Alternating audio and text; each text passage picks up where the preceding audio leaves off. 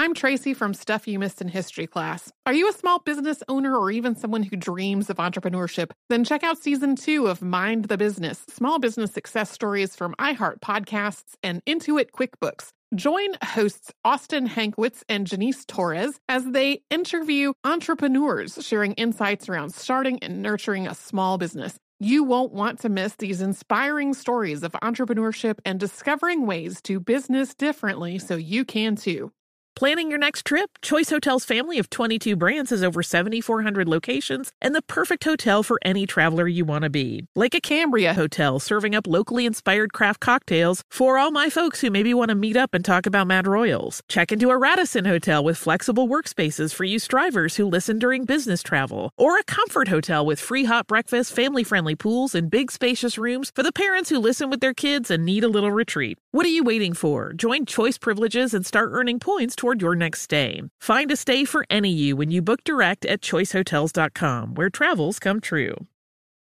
Looking to part ways with complicated, expensive, and uncertain shipping? Then give your business the edge it needs with USPS Ground Advantage shipping from the United States Postal Service. Keep everything simple with clear upfront pricing and no unexpected surcharges. Keep things affordable with some of the lowest prices out there. And keep it all reliable with on-time ground shipments. It's time to turn shipping to your advantage. Learn how at USPS.com/advantage.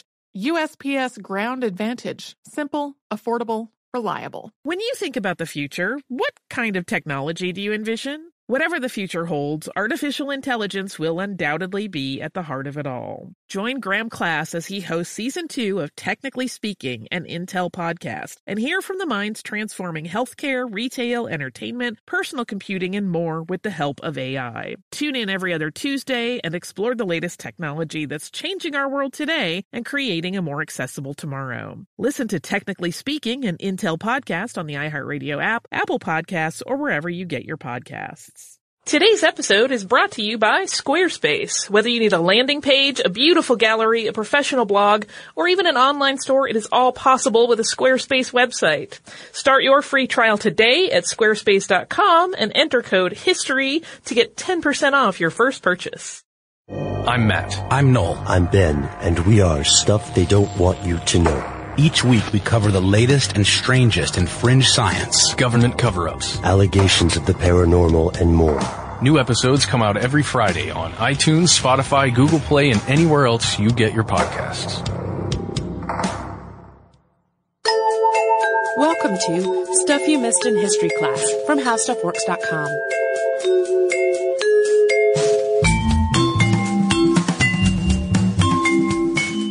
Hello and welcome to the podcast. I'm Holly Fry. And I'm Tracy V. Wilson. Okay, Tracy, I have to start with a confession. Which is how I became interested in today's topic. So I saw this story online saying that this woman was the patron saint of cats. As people know, I'm an animal person. I have a handful of kitties of my own. Don't get excited, cat people. There are absolutely zero kitties in this story. We will touch on that patronage thing about why she's associated with cats at the end. But we're going to talk today about Saint Gertrude of Nivelles. And she is sometimes confused with Saint Gertrude the Great because the two are often depicted similarly in addition to having the same name. But they lived 600 years apart. They are not the same person at all. So if you just do a Google search for Saint Gertrude, you will get a mix of the two. Do not be confused. We are talking about the one from the 7th century. Our Gertrude, who was described as fair of face but more beautiful of mind, announced her religious calling at a very early age. And we're going to talk about that and her life story as it unfolded, as well as her importance in the grander political scheme of Europe in medieval times. Gertrude was the daughter of Pepin I of Landen, who was the mayor of the palace of King Dagobert. She was born around 626, although some accounts list different adjacent years, and she was born in what's now southern Belgium. At the time of her birth, this was part of the Austrasian Frankish kingdom, and her mother was Ida of Aquitaine. So sometimes you'll also see this written as Ita, or Ita with an E at the end. Ida was the daughter of Bishop Arnold of Metz, and Gertrude also had an older sister called Bega. Gertrude's family line in her biography is described as being lofty in nature, and known to all of Europe to such a degree that rehashing this family line and its importance would simply be a waste of time for the writer and the reader.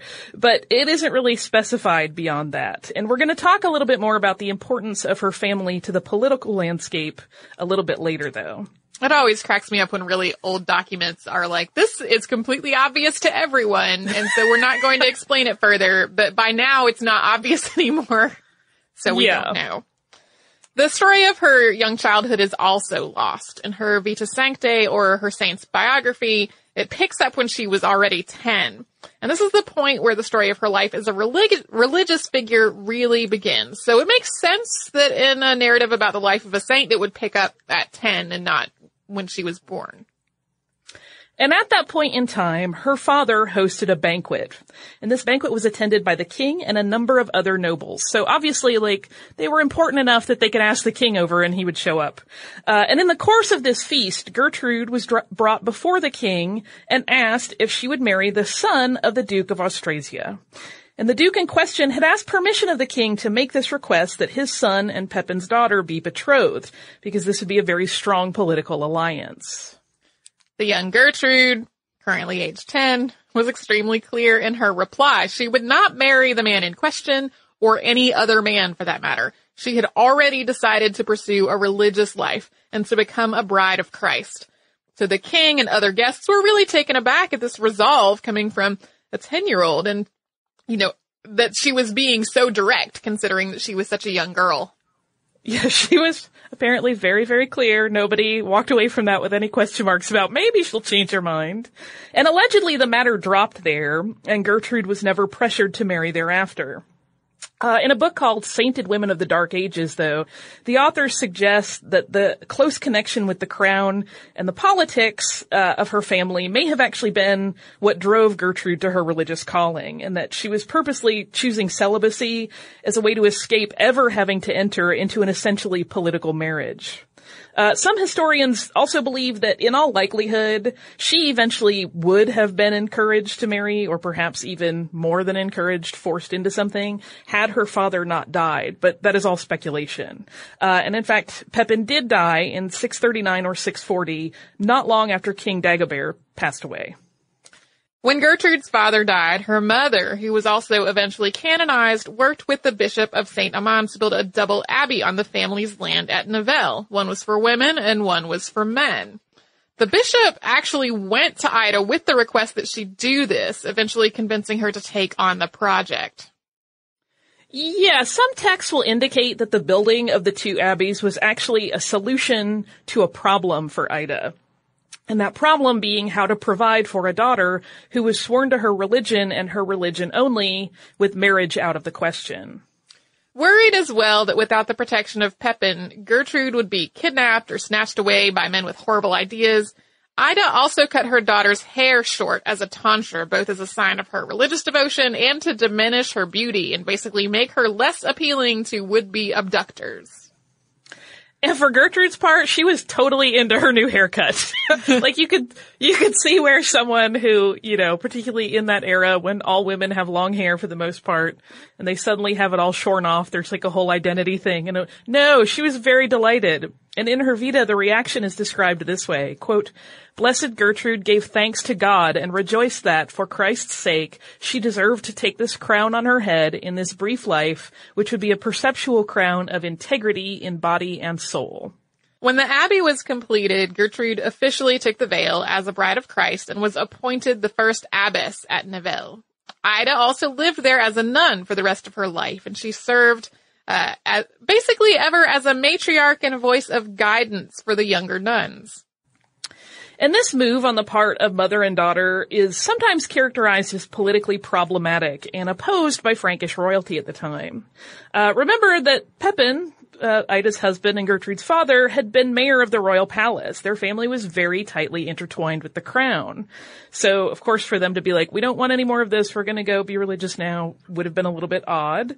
But there are also some theories that it actually may not have been entirely unusual for women of a family to devote themselves to religion at the loss of a patriarch. So there are some conflicting views from historians on whether or not this was a completely normal move or not. One of the things that's almost always mentioned in accounts of Gertrude is her willingness to welcome pilgrims and travelers to the abbey, regardless of their religious affiliations or lack thereof. Two of the most historically well-known visitors were a pair of Irish brothers, Fullion and Ultan. The pair were traveling from Rome, Italy, to Peronne, France, to the site where their brother was laid to rest after his death. And while the brothers were staying at Nivelles, Gertrude and her mother decided to gift them a tract of land called Foss, and a monastery was built there. And Fullion, and I want to be clear too that I saw this written several different ways. One was Follian, like a normal Fullion pronunciation, and the other was Foillan, which would be more like Foyon. So either way, that's who we're talking about. But he stayed at Nivelles, at the abbeys there, and Ultan took charge of the new monastery that had been built at Foss.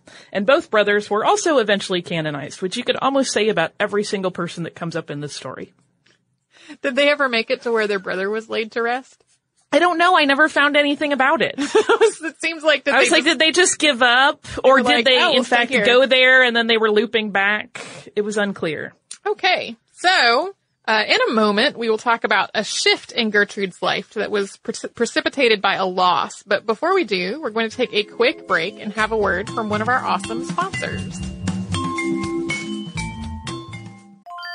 I'm Tracy V. Wilson from Stuff You Missed in History Class. Did you know small businesses make up 99.9% of all businesses in the United States? The world is powered by entrepreneurs, and if you're a small business owner or even someone dreaming of starting your own business, then you'll want to check out Season 2 of Mind the Business, Small Business Success Stories from Ruby Studio, from iHeartMedia, and Intuit QuickBooks. And every episode, hosts Austin Hankwitz and Janice Torres talk to entrepreneurs about how they've grown from the lessons of launching and nurturing a small business and how they have found success being their own boss. From the excitement of first starting out to finding the right tools and resources to process invoices and payments like QuickBooks Money, you won't want to miss these inspiring stories of entrepreneurship and discovering ways to business differently so you can too. And if you're a small business owner or even someone dreaming of starting your own business, then you'll want to check out Season 2 of Mind the Business, Small Business Success Stories from Ruby Studio, from iHeartMedia, and Intuit QuickBooks. Planning your next trip? Choice Hotels has a stay for any traveler you want to be, with 22 brands and over 7,400 locations. Whether you're a business traveler, a family road tripper, someone who wants to seek out history and maybe make your own, or just planning a quick getaway, Choice Hotels has a stay for any you. Like a Cambria Hotel, where you can be a cocktail connoisseur and sip locally inspired craft beverages at downtown locations in the center of it all. This is a fun way to visit cities with a lot of history and a lot of fun in mind. Or a Radisson Hotel for all our productivity powerhouses out there. With flexible workspaces and on-site restaurants, you'll get the most out of your work trip. You'll get the coffee, the Wi-Fi, and the work done. And we can't forget about Comfort Hotels. Imagine you're a family road tripper, waking up in your big spacious room and then heading down to a free hot breakfast for the entire family, including waffles. So you'll be well fed and ready for the day's adventure, even if that's just relaxing. After that, you're spending all afternoon relaxing by the pool. You deserve it. What are you waiting for? Join Choice Privileges and start earning points toward your next stay. Find a stay for any you. Book directly at choicehotels.com, where travels come true. Get emotional with me, Radhi Devlukia, in my new podcast, A Really Good Cry. We're going to talk about and go through all the things that are sometimes difficult to process alone. We're going to go over how to regulate your emotions, diving deep into holistic personal development, and just building your mindset to have a happier, healthier life. We're going to be talking with some of my best friends. I didn't know we were going to go there on this. People that I admire. When we say listen to your body, really tune into what's going on. Authors of books that have changed my life. Now you're talking about sympathy, which is different than empathy, right? And basically have conversations affirmations that can help us get through this crazy thing we call life. I already believe in myself. I already see myself. And so when people give me an opportunity, I'm just like, oh, great, you see me too. We'll laugh together, we'll cry together, and find a way through all of our emotions. Never forget, it's okay to cry, as long as you make it a really good one. Listen to A Really Good Cry with Radhi Devlukia on the iHeartRadio app, Apple Podcasts, or wherever you get your podcasts. This is Neil Strauss, host of the Tenderfoot TV True Crime Podcast, To Live and Die in LA. I'm here to tell you about the new podcast I've been undercover investigating for the last year and a half. It's called To Die For. Here's a clip. All these girls were sent out into the world and they were told, try to meet important men, try to attach yourself to important men. The voice you're hearing is a Russian model agent telling me about spies sent out to seduce men with political power. The war in Ukraine is also being fought by all these girls that are all over important cities. For the first time, a military-trained seduction spy reveals how the Russian government turned sex and love into a deadly weapon. If you want to kill your target, it's easy. You just seduce him, take him somewhere, start having sex, and then he's very vulnerable, so you can kill him easily. To Die For is available now. Listen for free on the iHeartRadio app, Apple Podcasts, or wherever you get your podcasts.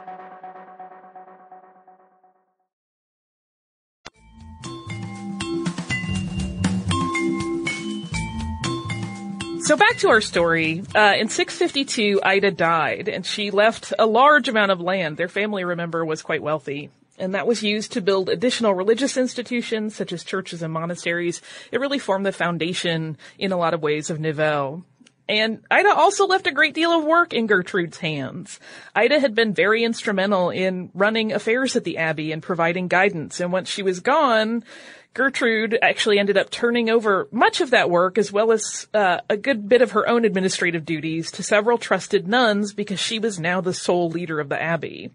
Other duties were parted out to some of the monks, with the intent that better management and delegation of all of these responsibilities would mean that Gertrude could devote more time to study of the scripture.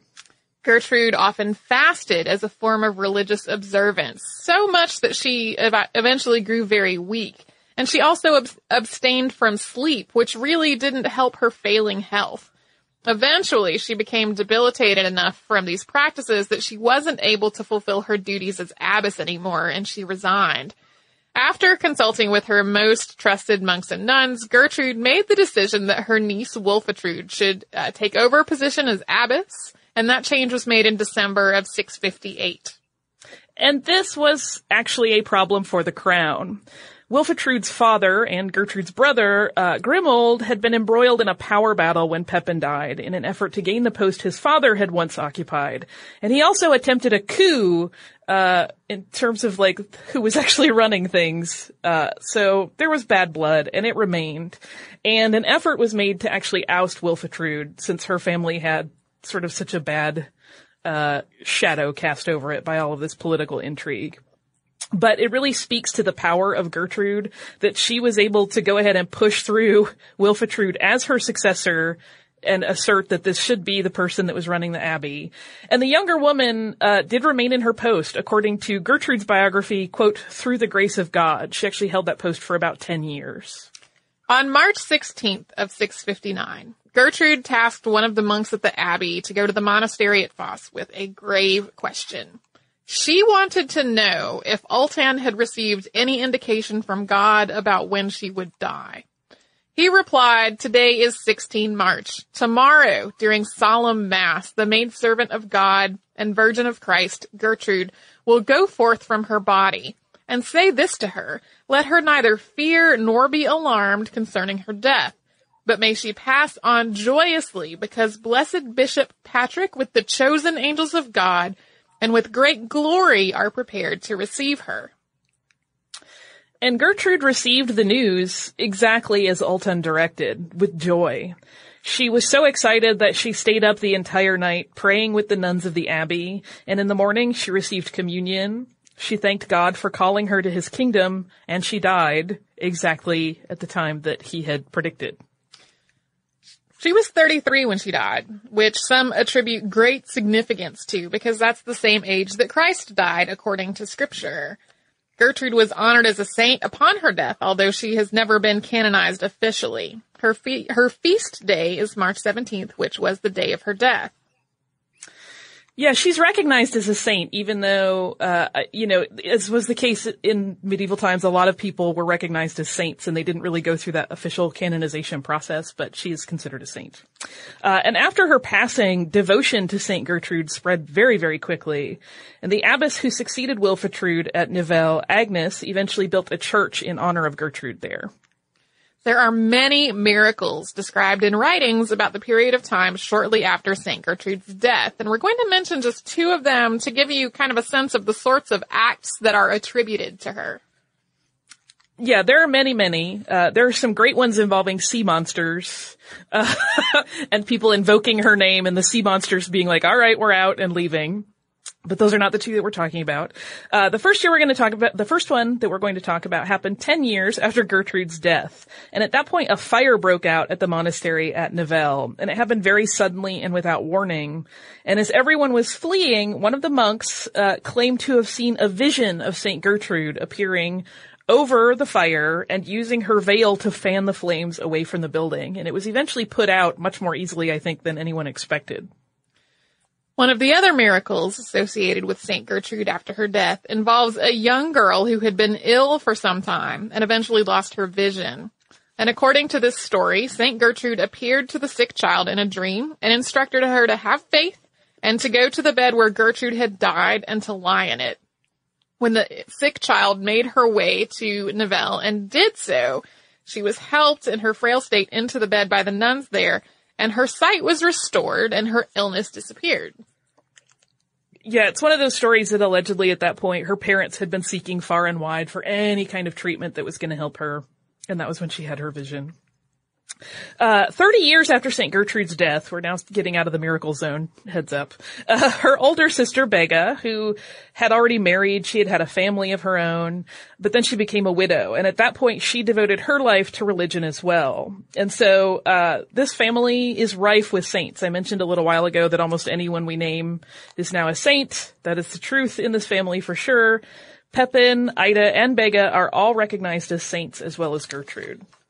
One of the things that has made St. Gertrude's life something of a tug of war among historians is the fact that her biography, Vita Sanctae Gertrudis, has been called into question as a historical document. We don't know who wrote it, other than the fact that he was a monk, but it has been accepted by many to have been a contemporary account of her life and an important historical document of the Merovingians and early Carolingian line in medieval Europe. This is a line that Gertrude was part of. In 1866, however, one historian, a 19th century Charlemagne scholar named Heinrich Bonnel, challenged the authenticity of this biography. He did, and this was a big thing to proclaim. He believed that it was written several hundred years after the life of St. Gertrude in the 11th century. And this assertion really had the potential to upend everything that had previously been thought about the early roots of the Carolingian Empire. While there were plenty of counter-arguments at the time that he actually questioned the veracity of this document, the end to the debate came when a copy of the text, called the Montpellier manuscript, was dated to the 8th century. So the discovery of that text kind of put a lid on some of this debate. While it isn't quite as cool as if a 7th century copy was found, one that would have been written at the time she was actually living, it certainly blasted apart the theory that it didn't come around until the 11th century. There have also been late 7th century documents that reference the Gertrude biography, which further indicate that it was written by a contemporary of hers and not someone much later. And while there is ongoing debate about some of the particulars and the details of the Vita, arguments about the date of its origin really have settled down for the most part. Even so, this is still a tenuous history as it relates to European bloodlines. There's a wonderful line in the book, Late Merovingian France, History and Hagiography, 640 to 720, in which the authors wrote, quote, using hagiographical sources to determine who the members of an early medieval family were and how they were related to each other can be a very hazardous enterprise. Yeah, you can't take it at face value, which gets tricky when you're in a time period where we don't have a lot of contemporary accounts. They kind of make the case of like, no, you need to find supporting things that also corroborate it, that are individual and separate from it. And the reasoning for this is that because it was a point where in time where the church and politics were completely intertwined, it was important and vital even for royal lines to be able to include family members with religious significance. And Gertrude and her family are relatives of Charlemagne through her sister Begga's children. So the stakes here are incredibly high historically. So if you were wondering why a 19th century Charlemagne scholar even cared, that's why. Yeah, he cared a whole lot. Today you can actually take a 15-kilometer St. Gertrude of Nivelle tour if you ever find yourself visiting her hometown on the Sunday following St. Michael's Day. It's a very highly attended event, and pilgrims walk alongside Gertrude's relics. Yeah, this is no, like, small affair. There is a set schedule. There is a really very carefully set order to the processional, including horses that are ridden by young boys that are dressed as angels. And this is apparently a much coveted role for the children of Nivelle. I was looking at the website for this event, and the following note appears. This was in the translated version. Quote, "The waiting list for these children is so long that it is advisable to register before the birth." It's kind of like, it reminded me of kids getting into the best preschool. Yeah, that's exactly what I was thinking. So we will talk a little bit about all the things that Gertrude is the patron saint of, and then we'll wrap it up with some listener mail. But before we do, we're going to take one more break for a brief word from a sponsor.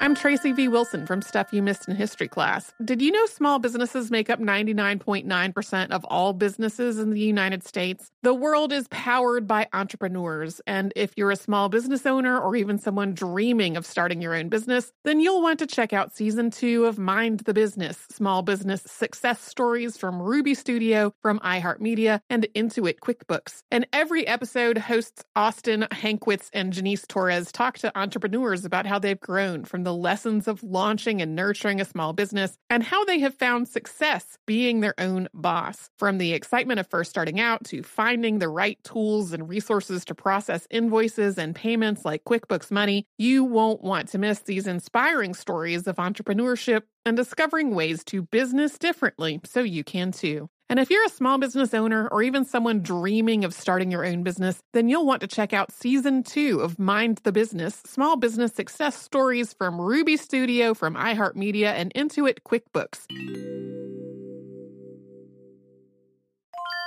Planning your next trip? Choice Hotels has a stay for any traveler you want to be, with 22 brands and over 7,400 locations. Whether you're a business traveler, a family road tripper, someone who wants to seek out history and maybe make your own, or just planning a quick getaway, Choice Hotels has a stay for any you. Like a Cambria Hotel, where you can be a cocktail connoisseur and sip locally inspired craft beverages at downtown locations in the center of it all. This is a fun way to visit cities with a lot of history and a lot of fun in mind. Or a Radisson Hotel for all our productivity powerhouses out there. With flexible workspaces and on-site restaurants, you'll get the most out of your work trip. You'll get the coffee, the Wi-Fi, and the work done. And we can't forget about Comfort Hotels. Imagine you're a family road tripper, waking up in your big spacious room and then heading down to a free hot breakfast for the entire family, including waffles. So you'll be well fed and ready for the day's adventure, even if that's just relaxing. After that, you're spending all afternoon relaxing by the pool. You deserve it. What are you waiting for? Join Choice Privileges and start earning points toward your next stay. Find a stay for any you. Book directly at choicehotels.com, where travels come true. Get emotional with me, Radhi Devlukia, in my new podcast, A Really Good Cry. We're going to talk about and go through all the things that are sometimes difficult to process alone. We're going to go over how to regulate your emotions, diving deep into holistic personal development, and just building your mindset to have a happier, healthier life. We're going to be talking with some of my best friends. I didn't know we were going to go there on this. people that I admire. When we say listen to your body, really tune into what's going on. Authors of books that have changed my life. Now you're talking about sympathy, which is different than empathy, right? And basically have conversations that can help us get through this crazy thing we call life. I already believe in myself. I already see myself. And so when people give me an opportunity, I'm just like, oh, great, you see me too. We'll laugh together, we'll cry together, and find a way through all of our emotions. Never forget, it's okay to cry, as long as you make it a really good one. Listen to A Really Good Cry with Radhi Devlukia on the iHeartRadio app, Apple Podcasts, or wherever you get your podcasts. This is Neil Strauss, host of the Tenderfoot TV True Crime Podcast, To Live and Die in LA. I'm here to tell you about the new podcast I've been undercover investigating for the last year and a half. It's called To Die For. Here's a clip.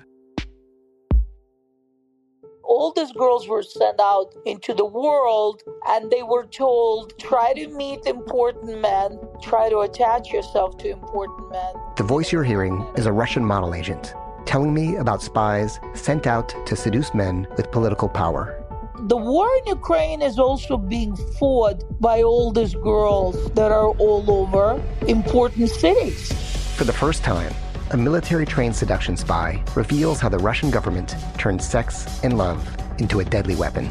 If you want to kill your target, it's easy. You just seduce him, take him somewhere, start having sex, and then he's very vulnerable, so you can kill him easily. To Die For is available now. Listen for free on the iHeartRadio app, Apple Podcasts, or wherever you get your podcasts.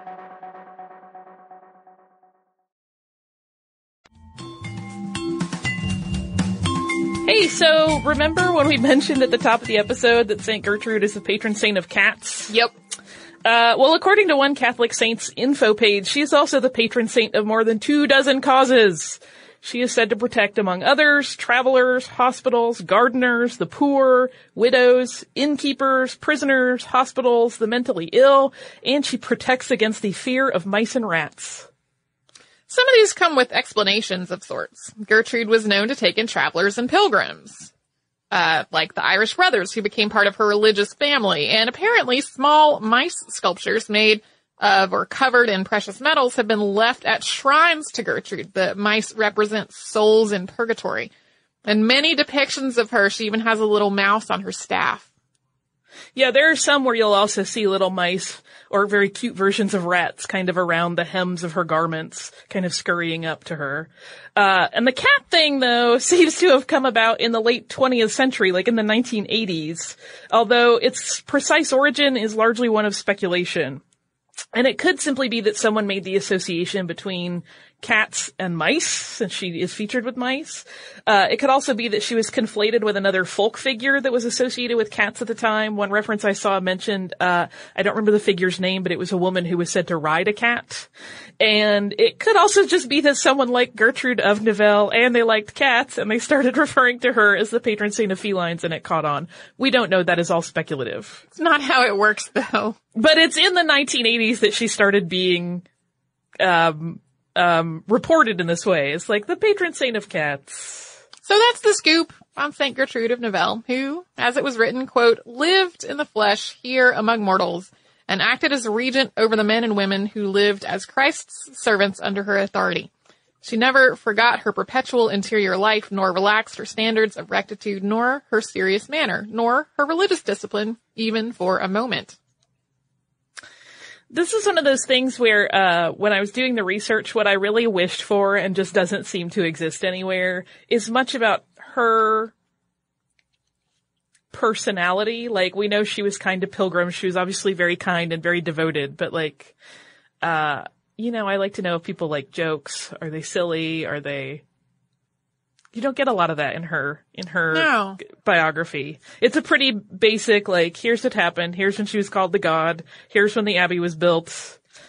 She was very joyous about all of her religious stuff. But there has to have been more to the story than that. Maybe not. It's pretty brief, really. It shows up in a lot of, several of the books that I reference in that'll come up in show notes are analysis books, but they all include that official saint's biography in them. So it's not that long. You can read it. You'll see what I mean. Do you also have some listener mail? I do. I have a lot. This is kind of like a listener mail smorgasbord. Cause we've gotten a lot of really good postcards lately. Some I will read, some I will not. Some I will just talk about. And then I have a super special thank you for one of my favorite listener mails of all time. So first I will mention we got a beautiful postcard from Justin, which is a Gustav Klimt piece. And it's absolutely gorgeous. Justin, some of your writing got a little bit obscured in the mail. The ink looks like it's smeared a bit, so I won't try to muddle through it, but it's absolutely beautiful, and thank you. I love Klimt, so I appreciate it. The next one we got is from our listeners Allison and Zoe, and it says, "Hi, Holly and Tracy. My best friend and I are backpacking through Asia for 2 months. We started listening to the podcast together. I finished the whole archive while traveling. Thank you for being our companions on this adventure. While in Cambodia, we heard about the Khmer Rouge, and I know it's a sad and depressing topic, but if you could do a show on them, it would help us understand where we were and the culture. Thanks, Allison and Zoe." And they sent us a beautiful, beautiful picture from Indonesia of Mount Rinjani, which I may or may not be mispronouncing, but it's lovely. Thank you so much, and thank you for taking us on your travels. I wish I were actually with you. Probably my favorite postcard of the month goes to this next one. It is from our listener Annie, and she says, "Hi ladies. The women in my family and I spent Mother's Day at the De Young Museum in San Francisco, visiting the Oscar de la Renta exhibit. Holly especially would have literally swooned over some of these pieces. Lovely, lovely things, just as he meant them to be. Anyway, I've been listening for a few years now and just wanted to say thanks for making my commutes infinitely more pleasant. Keep up the great work." Thank you, Annie. This postcard is gorgeous. You're right. I would have swooned. I'm swooning just looking at it, and it even got damaged in the mail and has a big smear on it. I still think it's gorgeous. Our last postcard is from a number of people, but mostly Grace, and it says, and it's written kind of small, but I want to read it because it's very cool. She says, "Hello, Holly and Tracy. I love the podcast, and I've been listening while going through my dear grandmother's house. I found all sorts of treasures, including a stack of her father's vintage postcards, which I thought you might enjoy. My grandmother was born in 1929 in the Kellogg Sanitarium at Battle Creek, Michigan. Previous podcast subject." Then there's a little blur that the postal markings obscured.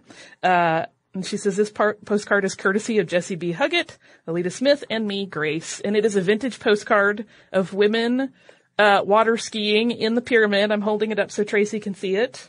What? It's really cool. It's a beautiful postcard. So thank you, Grace. That's like the kind of thing that I would be selfish and find it and be like, no, I'm never mailing this. But she put it right in the mail. Yeah, it's, you could not see my face while you were reading because you were reading, but when she got to the part about being born in the Battle Creek Sanitarium, like my eyes got really big. And my last listener mail, is actually a super thank you. So everybody that listens to the podcast knows I sew. And I don't know if I've ever talked about it, but sometimes I like to design my own fabric because I just like to. And so I got this awesome order from Spoonflower recently. That's a custom fabric printing service. And with my order of fabric was a beautiful note from one of their employees who listens to the podcast. So it is a not standard way that people could reach out to us, but it was absolutely sweet and beautiful. And it made the whole day just fantastic. In addition to getting cool fabric, I also got a beautiful letter from Amanda. So thank you so much, Amanda, because it made my day. So that's the scoop. If you would like to write to us, I know it was awesome. I am Tracy who's like, oh my gosh, this Spoonflower employee just wrote me a note. It's amazing. Well, and I think you and I both have, like weird random encounters. I don't mean weird in a bad way at all, but we'll be out unexpected shopping or doing something and a person will kind of go, "Hi, are you on a podcast?" It's fun. It's always delightful. 99% of the time, it's delightful. Like if I'm at the laundromat folding my underwear, maybe not just then. Well, I've had it happen a couple times during races, like during a half marathon, when I look horrifying and really like a train wreck. Someone will sidle up next to me and be like, "I love the podcast." I'm like, "Thanks." Yep. Don't look at me. Last week, I went to the farmer's market and I was wearing, I don't remember what I was wearing. I was definitely wearing the kind of outfit that if we were like Hollywood famous people instead of just like podcasters, like the kind of outfit that winds up in the celebrity tabloid magazine about look how horrible this person looks when they're not on set. And I was at the farmer's market and somebody, from a mushroom farm that was selling, wonderful, delicious mushrooms was like, I don't recognize your face, but I recognize your voice. And I was like, I wish I had put any care into what I had on right now. I wish I had packaged the voice with more mascara, perhaps. Thank you to everybody that says hi. It's always a delight, even when I look totally gross. I still feel bad. I mentioned it on Facebook. There was a girl that talked to me in one of the security lines in Disneyland after the half. Mm-hmm. And the security line had taken forever, and it was a little bit frantic at that point, and so I kind of said hi to her, and I had just had a bad run. I was crabby, and I felt bad because I meant to loop back and talk to her more friendly, and I lost her in the crowd, so I hope she didn't walk away going, man, Holly Fry is crabby. If you would like to write to us about whether or not I'm crabby, or if you've had an encounter with us out in the world, you can do that at historypodcast@howstuffworks.com. We're also at facebook.com/missedinhistory, on Twitter at missedinhistory, at pinterest.com/missedinhistory, at missedinhistory.tumblr.com. We're on Instagram at missedinhistory, where I will try to put pictures of the postcards that I mentioned today. And you can also go to our parent site, which is howstuffworks.com. You can research almost anything your heart desires. We have a plethora of content for you to explore, so almost anything you put in, you're going to get something interesting back. You can also visit me and Tracy at missedinhistory.com, where we have the show notes for every episode since we have been on the show together, as well as an archive of every episode of all time, and occasional other goodies, like an awesome FAQ Tracy put together about all of the things people frequently ask us. That includes our mailing address, which rather than trying to rattle that off, if you Google stuff you missed in history class, contact, you will find all the ways to contact us, including our mailing address. Yeah, so if you want to send us groovy postcards, that is how to find the address. So we encourage you, come and visit us at howstuffworks.com and missedinhistory.com. For more on this and thousands of other topics, visit howstuffworks.com.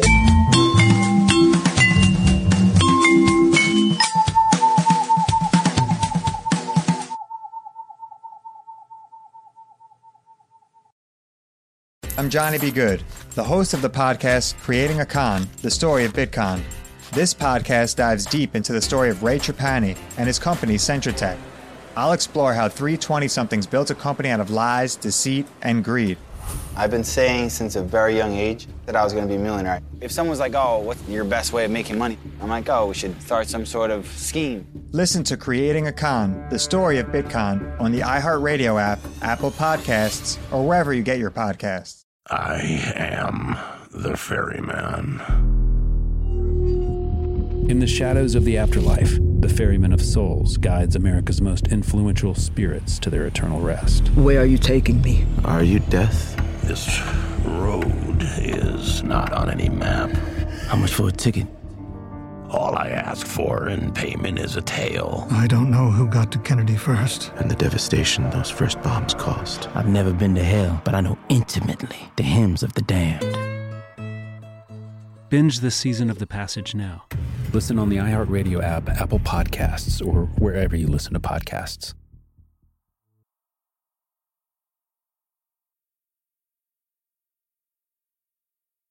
Imagine you ask two people the same 7 questions. I'm Minnie Driver, and this was the idea I set out to explore in my podcast, Mini Questions. This year, we bring a whole new group of guests to answer the same 7 questions, including Courtney Cox, Rob Delaney, Liz Phair, and many, many more. Join me on Season 3 of Mini Questions on the iHeartRadio app, Apple Podcasts, or wherever you get your favorite podcasts. 7 questions, limitless answers. Imagine you're a fly on the wall at a dinner between the mafia, the CIA, and the KGB. That's where my new podcast begins. This is Neil Strauss, host of To Live and Die in LA, and I wanted to quickly tell you about an intense new series about a dangerous spy taught to seduce men for their secrets and sometimes their lives. From Tenderfoot TV, this is To Die For. To Die For is available now. Listen for free on the iHeartRadio app, Apple Podcasts, or wherever you get your podcasts.